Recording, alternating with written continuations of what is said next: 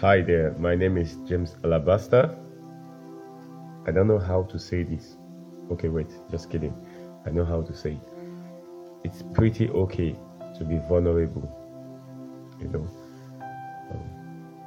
Some of us have been people who always give. We're always giving, giving, giving. I don't mean giving in the sense of money or stuff. Yeah, I mean giving mentally.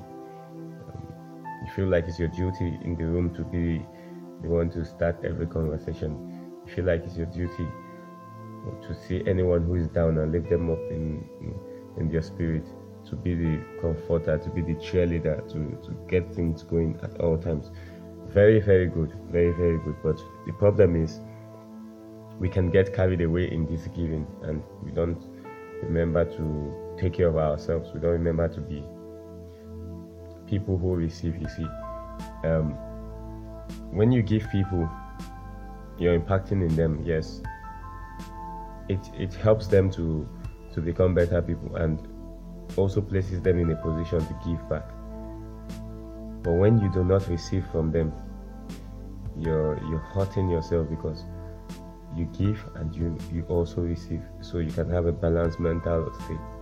And you find out that when everyone is gone, you're probably a very shitty person because you've not taken conscious effort to develop yourself. You're always giving mentally. And really, it is good to be vulnerable. It's good to be the person who is receiving. It's good to be in the place where you need help. It's good to be that person who gets the attention to, because you're human. Also, it's good to cry out when you need help. Some of us have our lives figured out, and we feel like, okay, we are the symbol, we are the models, we are the ones to be looked up to. And when things aren't really going according to plan, we don't cry out for help. We just feel like, well, it's better to keep your dignity and your ego. Well, sometimes you screw ego, because if you get fucked up, then everyone will know. So why don't you avoid that and let yourself be in a place to be helped. People are actually nice. Think of it, people are nice. So don't always think that people are not nice. People wouldn't do stuff for you. People will do stuff for you because you do stuff for people. Not saying people owe you stuff, not saying people owe you favors, but I'm just saying give people a chance to. So it's okay to be vulnerable. It's okay to be in a place where you need help. You haven't committed any crime in being in this situation.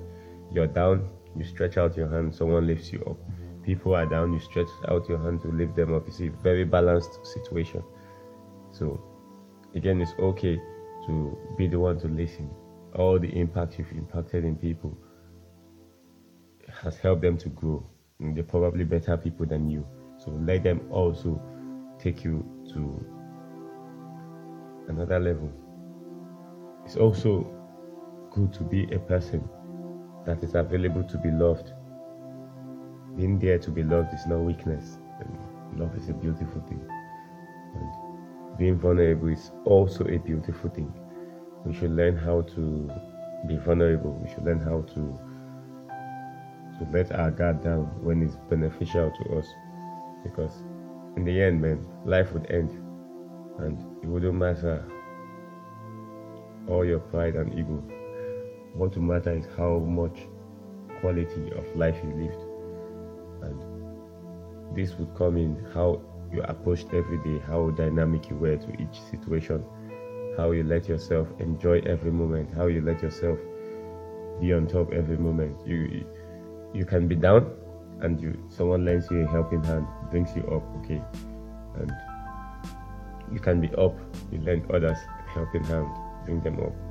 So there's always a balance. But when you're down and you feel like it's okay to not be helped, you'll find and figure things out. It'll probably take you a longer time to get back up, but you can fast track this by letting yourself be vulnerable. Okay, yeah, people would treat you badly. People would insult you. People would, well, yeah, people would be people, in some sense, but it wouldn't really matter because there's a reason why you're where you are, and there's a place you're going. So as much as possible, whatever it takes to get you there, as simple as it is okay to be vulnerable.